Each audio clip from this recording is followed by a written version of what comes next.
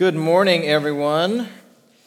It's good to see you as we hit this weekend. It's the first time since 2003 that the Super Bowl has not been held on the first Sunday of February. So the expanded NFL schedule, I guess, caused a little schedule change, if you've noticed. And so a few people are up in arms because you have the Super Bowl the same weekend as Valentine's Day weekend, and a couple people aren't happy about that, apparently, online.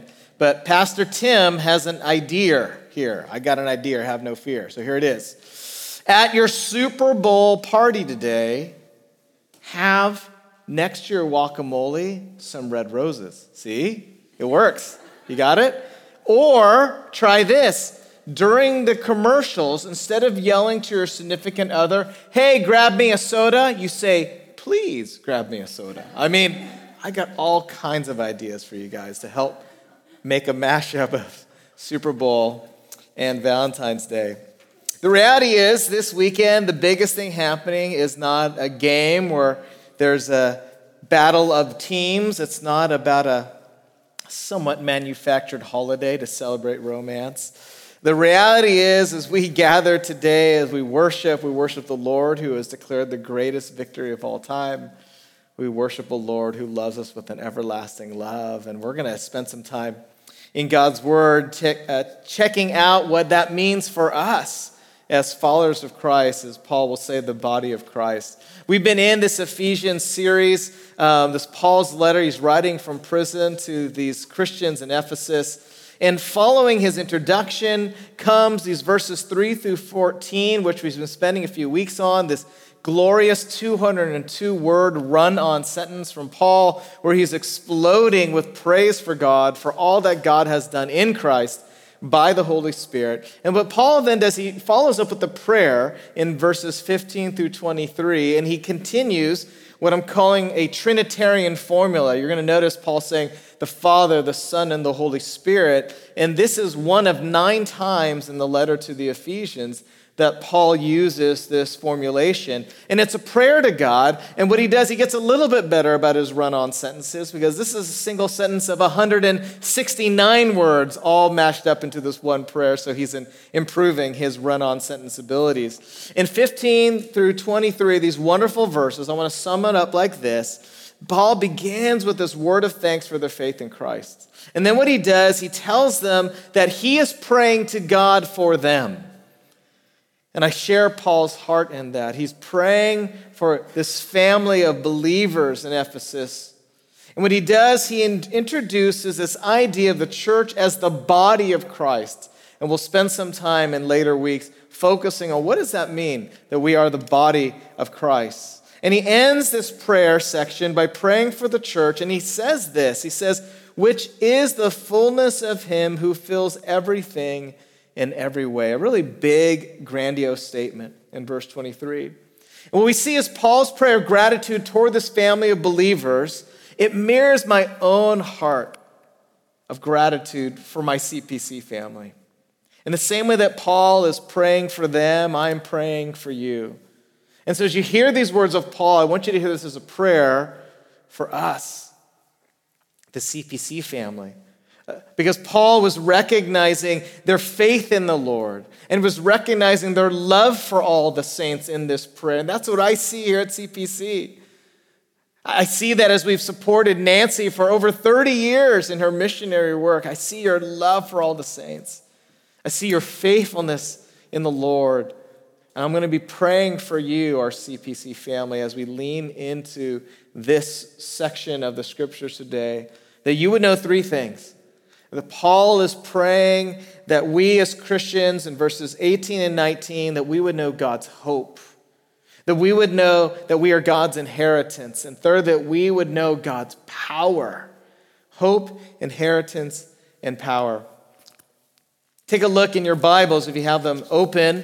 Verse 18. Because Paul, as he says this prayer, he says, what is the hope to which he has called you? It's having the eyes of your hearts enlightened, that you may know this hope to which he has called you. He wants you to know hope. The first thing that he prays for is that you would be a people who would reorient your life around this hope that is found in Christ. This reality about God's present reign and yes, his future. It's not just we're waiting to die and go to heaven, but no, right now you have hope. God is here with you, and he has a plan for you and a purpose for you. You have hope right now. And because we know how the story ends, we can have hope for living today, even though today can have a lot of trials, can't they? We can live differently as Christians because we have ultimate hope both in the future and right now. And we need Paul's prayer that we would receive eyes that can see. That's verse 18. See, because Paul knows that these Christians in Ephesus, they're having trouble seeing this hope. They're having trouble seeing the reality of God in them. They were surrounded by all kinds of other so-called powers that seem to be more influential than the God they worship. And I don't know if you've ever felt like that. You read the news, you open up your email, and you just get overwhelmed by bad news. And so Paul's words to them are needed by us today. We have a hope of God in us. God has already won the victory. He's working out everything in the end, everything that's happening in the world. God says, I'm in control. And so I know we're hearing lots of bad news about Ukraine. I know. We're hearing lots of bad news about potential, nuclear growth in Iran right now. I mean, there's all kinds of bad news out there. And we have bad news in our families, right, amongst friends. In the midst of that, Paul is speaking to us a word of hope that is real, that is in you. See, the spirit of wisdom and revelation, Paul is praying, that would enable you to see with new eyes, that our daily lives have purpose and meaning, that our eyes could see this hope that is found in Jesus Christ. And so we pause after we sang a couple great songs and we heard a wonderful testimony, and we have some great opportunities for us to worship and fellowship and serve. We pause and we ask ourselves, do we know this hope in Jesus? Do we know it? Right in the middle of your circumstances. And maybe some of you are saying, well, Lord, I'm waiting for the Lord to remove these circumstances so I can have hope. Well, no, that's not how it works. In the middle of your circumstances, Paul is saying you can have hope. Hope in him right now. Have new eyes to see. See the power that raised Jesus from the dead 2,000 years ago, and the power that enthroned Jesus at the right hand of the Father. That same power lives in you by the Spirit today. Do you see it? Do you have the eyes? And that's why Paul prays in verse 18, for your eyes of your heart. That's a very unique phrase. In fact, we don't see it in any other of Paul's letters or writings. We don't see it in any other book of the Bible. We don't even see it in any other ancient manuscript. Paul makes up this phrase, prays that the eyes of your heart will be able to see and to know. And what is he praying for you first? Hope. Do you have hope? Oh, God wants to give you eyes to see the hope that you already have, that you already have access to. See, the Christians that Paul was speaking to didn't fully comprehend the incredible hope that they had at their disposal. And we can reveal our challenge with that too. Maybe we're like the church in Ephesus, because as we ask ourselves, what am I afraid of? What am I worried about this week? It reveals where our eyes are having trouble seeing hope. And so, Lord, help me to see with new eyes your hope. My friends at Union Rescue Mission are working with a young woman named Ramona. I used to be on the board of Union Rescue Mission, works in LA Skid Row amongst thousands of men, women, and children living on the streets. My friends at Union Rescue Mission house thousands of people every night. They raise money for that. They feed them, give them education, and they also share the love of Christ with them. And Ramona has an incredible story, and she's now trying to find her new identity in this God that she is learning about. Ramona says this, she says, my mom was pregnant with me while she and my dad were living on Skid Row, getting high and doing drugs. In fact, she gave birth to me on a couch in Skid Row while snorting lines of cocaine to ease her pain during labor. And as a result, I was born addicted to coke, meth, and heroin. Eventually, my grandma adopted me, so she was my mom and did everything for me, but that didn't last long because she passed away when I was just 14 years old. And so from there, I went from foster care home to home to home, place to place, bouncing around with incredible uncertainty. My circumstances drove me to intense depression, where I turned to alcohol, drugs, and hanging out with the wrong crowd. And Ramona goes on to share how she has experienced a lifetime of trauma in her very short, young life. She never knew that she was loved. She never knew that she was valued. She never knew that she was wanted. And now, for the first time, as she is escaping life on Skid Row with my friends at Union Rescue Mission, she's beginning to learn about a Christ who is talking about a love, and she's recognizing it's a love she's always been looking for. She's realizing, slowly but surely, she's not worthless, that she can have hope for her. Someone with her background, she has hope. She's learning that she's God's treasure. I hope we'll be praying for our friend Ramona in the weeks to come, that she would know fully the hope that is in Christ. I want to be praying for you, for anyone listening today. If you don't know the hope that is in Christ, that you would discover that.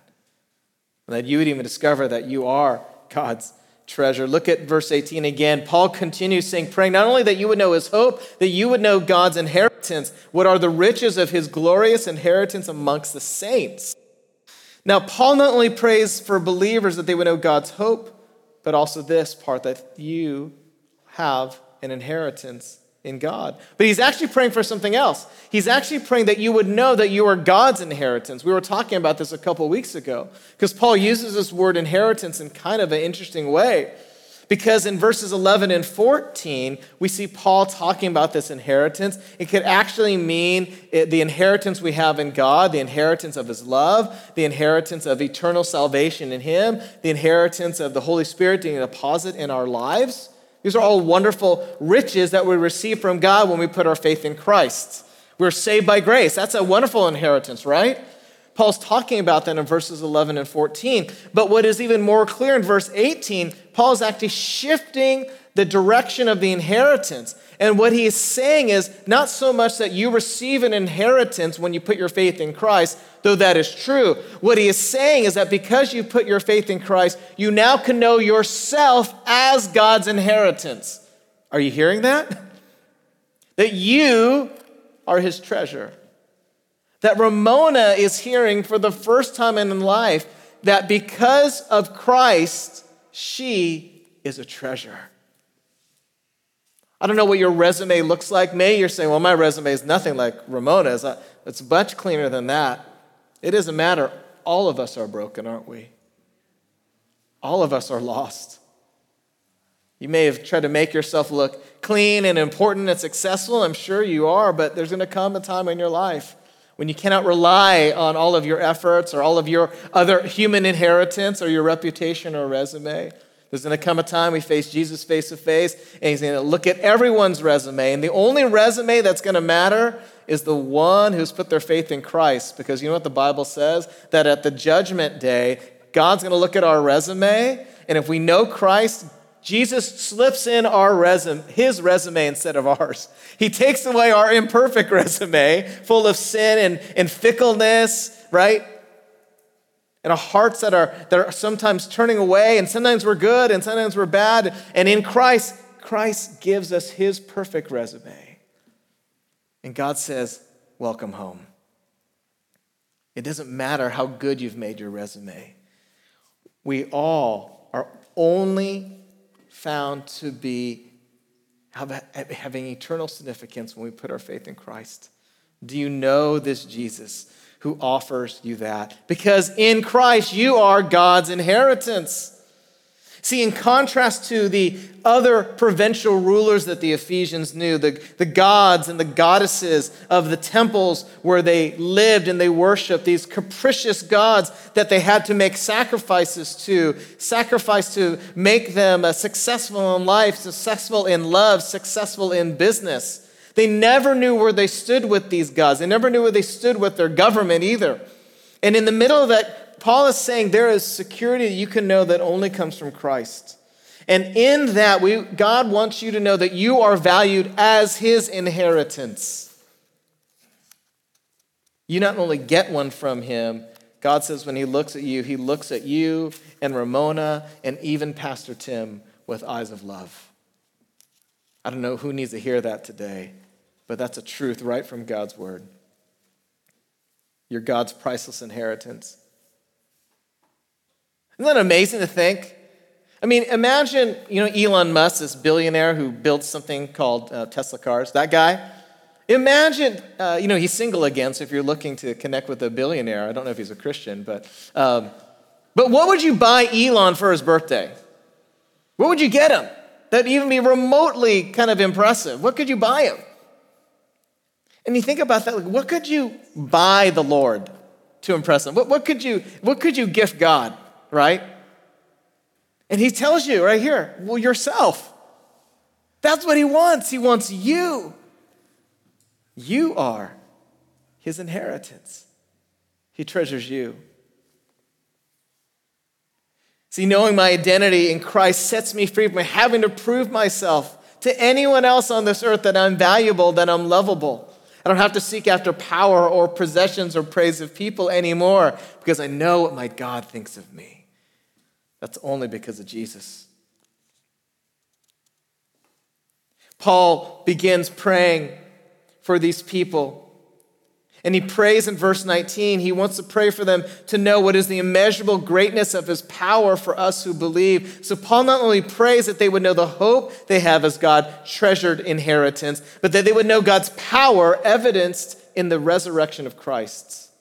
You see, the Ephesians lived in this culture where literally they had principalities and powers.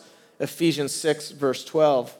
It was an everyday experience for them where they could be local governors or rulers or the gods or goddesses that they were trying to please. Everyday life was affected by these powers.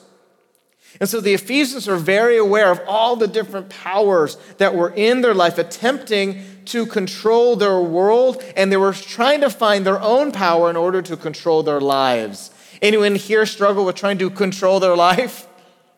This diet, this acquisition, this job, this relationship, if I just had that, my life would finally be what I want it to be. We're just like the Ephesians 2,000 years ago. We're looking for a solution to my problems. I need more power. I need something to control my life.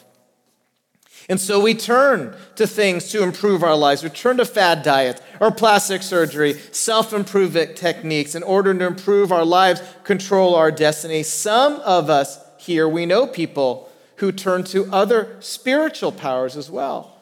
A recent poll found that some 62% of Americans are seeking spiritual connection through astrology, from energies in nature, from psychics. 62% of Americans. What used to be something more on the fringe has now become the norm. We're seeking power from these other things. And it's not that there's not power in those things, but friends, that is not the ultimate power or the true power. Well, these other things are distracting us from the one true power from God revealed in Christ. See, Paul claims the greatest display of actual power that humanity has ever witnessed. It's found in verse 20. It's when God raised Jesus from the dead. Isn't that amazing? The death of Jesus leading to his resurrection is the ultimate sign of power that Paul is telling Christians to put your attention on, to know that power, not these other things that have a little bit of power or even a false power, the true power that comes in God through Christ. The Ephesians were susceptible to feel hopeless amidst very real dark powers of magic and idol worship. That was their daily lives. And these Christians who came out of that had an inferiority complex, most likely, when they thought about the great Roman Empire or they thought about all these spiritual powers that are resisting the church. And Paul reminds them that there is a greater power within them, and his name is Jesus. He lives in you. And Paul prays that the eyes of their hearts would be able to see the reality of the hope and the power that they have at their disposal, that you are God's treasured possession. You have not been abandoned. Regardless of your circumstances, there is hope, not just for the future, but for now. Where do you need to see God's hope and power in your life this week? Can you think of it? A relationship, a health issue, your bank account. Lord, we need your power. God is not just like a slot machine, or he's not a Santa Claus, but he's a good God you can go to and say, Lord, I know this power is available to me. Help me to see with new eyes, though, and turn to you first, as opposed to all these other ways I'm trying to control my life. Lord, help me to see with new eyes. You see, when we ask God to give us these new eyes, that we will begin seeing that God has an enemy that is fighting against him and fighting against you, an enemy that is working against his church that is trying to bring this hope and to bring this healing to the community and to the world. Can you see with new eyes? There's an enemy that wants you to keep your eyes closed. You know, I'm supposed to have my annual eye checkup. I missed it last year, so things are kind of fuzzy. So I kind of see out there, and sometimes I say, oh, hey, I don't know who that is. You ever skipped an eye appointment because your eyes are a little blurry? Paul is praying for your eyes to get a good checkup, to get a clarity about who you really are and what the reality really is. And when you open your eyes, we're going to start seeing our friends and our family, ourselves, and how we succumb in this world. We see the power of alcohol and the power of drugs, the power of addictive behaviors of all kinds. And their addictions are as much as spiritual as they are physical, aren't they? Because there are always powers behind the powers. Powers behind loneliness, powers behind depression, powers behind despondency. And so Paul's point isn't to make Christians scared of the powers, but to make them aware they have a greater power over all those things. And so I want to avoid two things today. One thing would be that we talk about spiritual forces in such a way that we see the devil behind every bad habit, the devil behind every problem in our lives. That would be one extreme. And the other extreme is that we would see in our lives that we don't even have a need to pray, that we're so in control of our lives. That's not needed. And how can we see the very real circumstances and the very real powers that are working against us and say, Lord, we need to see your power work in our world and our lives. Work in this sickness, work in this bad habit, work in our bad experiences, which are real. We need to rely on God's power to propel us into his plans. Lord, what's your plan? Show us your way, Lord. Do you ever feel stuck? Do you ever even struggle to pray? I want to tell you a true story. Last year, a man came and shared. He was a guest speaker at the city's annual prayer breakfast, and his story is as follows. In Vietnam in 1971, an interpreter, whose name was Hien Pham, he was raised as a devout Buddhist. And one day he was given a Bible by an American soldier, and he became interested, had some questions. He actually found a church in his community, and so he went to this church to hear more about this Jesus, and in the process of that, he learned about a Jesus who loved him. And he left Buddhism and became a Christian and asked Jesus to become his Lord and Savior. Well, Hien believed and accepted. He started growing as a Christian. He became an energetic, very devoted believer. And he ended up working closely with the U.S. military at that time. And he was a civilian. But he knew English so well that he was able to be of immense help to them and also to work with missionaries in the area. And so within 4 years, though, as you know, Vietnam fell to the communists, and Hien eventually was arrested. He was accused of aiding and abetting the Americans, and so he was in and out of prison for several years. And during one particular long jail term, the sole purpose of his jailers was to indoctrinate ideals in him, indoctrinate him against the West, and especially against democratic ideals and the Christian faith. And so he was cut off from reading anything in English, and he was restricted to only communist propaganda in French or Vietnamese, the two languages of the country. Hien eventually, during this prison term, began to buckle under the onslaught. Maybe he thought, I've been lied to. Maybe God does not exist.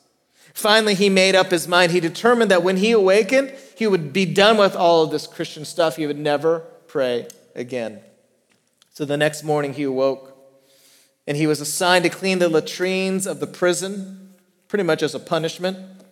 And as he cleaned out a tin can filled with toilet paper, his eye caught what he thought was English printed on one of the pieces of paper. And so he hurriedly washed it off, and he slipped it into his hip pocket, and he planned to read it at night. And under the mosquito net that night, he pulled out a small flashlight, and he read the top corner, and it said this, Romans chapter 8. And this is what he read. And we know that in all things God works for the good of those who love him, who've been called according to his purpose. What then shall we say in response to this? If God is for us, who can be against us? He who did not spare his own son, but gave him up for us all, how will he not also, along with him, graciously give us all things? Who shall separate us from the love of Christ? Shall trouble or hardship or persecution or famine or nakedness or dangers or sword? No, in all of these things we are more than conquerors through him who loved us. For I am convinced that neither the present nor the future, nor death, nor life, nor angels, or demons, nor any powers, neither height nor depth, nor anything else in all creation will be able to separate us from the love of God, which is in Christ Jesus, our Lord. And then he and Fam began to weep. Who knew there was not a more relevant passage of conviction and strength for someone on the verge of surrendering to the threat of evil. And so he cried out to God for forgiveness. Because this was going to be the first day in years that he was going to not pray. The next day, he asked the camp commander, can I please clean the latrines again? And he continued to do this chore on a regular basis because he had discovered this one secret. Some official in the camp was using a Bible as toilet paper. And so every day, he would go and clean it off and study God's word. And he had a significant portion of the scriptures during this time in prison. The day came when Hien was released, and he began to make plans to escape from Vietnam. And after several unsuccessful attempts, he began to build a boat in secret. And about 53 other people planned to escape with him. All was going as planned until one night, a knock on the door. 4 Viet Cong soldiers show up and say, our sources say that you're planning an escape. Is it true? And Hien looked at them in the face and he says, no, it's not true. And he said some things. He convinced them that he wasn't doing that. And they left. First he was relieved, and then he actually felt convicted. And he said to the Lord, Lord, if they come back, I will tell them the truth. He continued his plans, and the night came when he was ready to escape, and a knock on the door came. Same 4 Viet Cong soldiers said, we hear you're planning an escape. Is it true? And he says, I must tell you the truth. I am. Are you going to imprison me again? And the soldiers leaned in and said, no, we want to go with you. So all 58 of them go on a boat, escape Vietnam. They hit a terrible storm during their travel. And Hien concluded his story by saying this: those 4 Viet Cong soldiers all happened to be fishermen who were skilled sailors. And if it were not for their sailing ability, all of us would have perished. They eventually made it to Thailand. And then Hien Pham himself, years later, arrived in the United States, where today he's an American citizen. He's a very successful businessman. He got a degree from a small school called Berkeley, and then he got more degrees from a small school called Harvard and Stanford. And he said this as he ended his speech last year. He's praying for America. He's grateful to her and praying that she would again open her heart as a nation to Christ and always be one nation under God, and embrace her motto, in God we trust. I just want to close by saying this. I know some of us are going through a hard time. I know some of us have our own kinds of prisons: physical, emotional, mental, spiritual, financial, relational. They're real. And I can't promise you God's going to do for you what he did for this man. I'm just telling you what he did. I'm telling you there's a love that's real, that in Christ you are God's inheritance. In Christ you do have a power. In Christ there is hope. Will you pray with me? Lord, we thank you that you promise us that you, Lord, have put everything under the feet of Jesus. We thank you, Jesus, that there's nothing that is not under your ultimate control. We don't understand why pain and suffering in prisons exist. We don't understand why Ramona had to go through all of that pain. We don't understand why we have gone through so much pain in our lives. But Lord, we proclaim with new eyes that we can see there is hope, that you have a power, and that we are your inheritance. Oh Lord, may that sink in as we worship you in song, as we worship you in obedience with our lives that seeks to serve the least and the lost and the last. May we be your people, so captivated by your love, filled with so much hope that we actually go out to people who are experiencing homelessness and love on people like Ramona, that would actually have the courage to love our friends in Fresno who are struggling, that we'd have the courage to not rely on these fads and these other things to make us feel in control of our lives, but lay ourselves at you, Lord, and know that no resume that we build on earth matters. What matters is putting our faith in you. So, Lord, as we worship you in song, we rededicate our lives to you, the one true hope, the one true power. Lord, thank you that we are your inheritance. And it's in your name that we pray. Amen.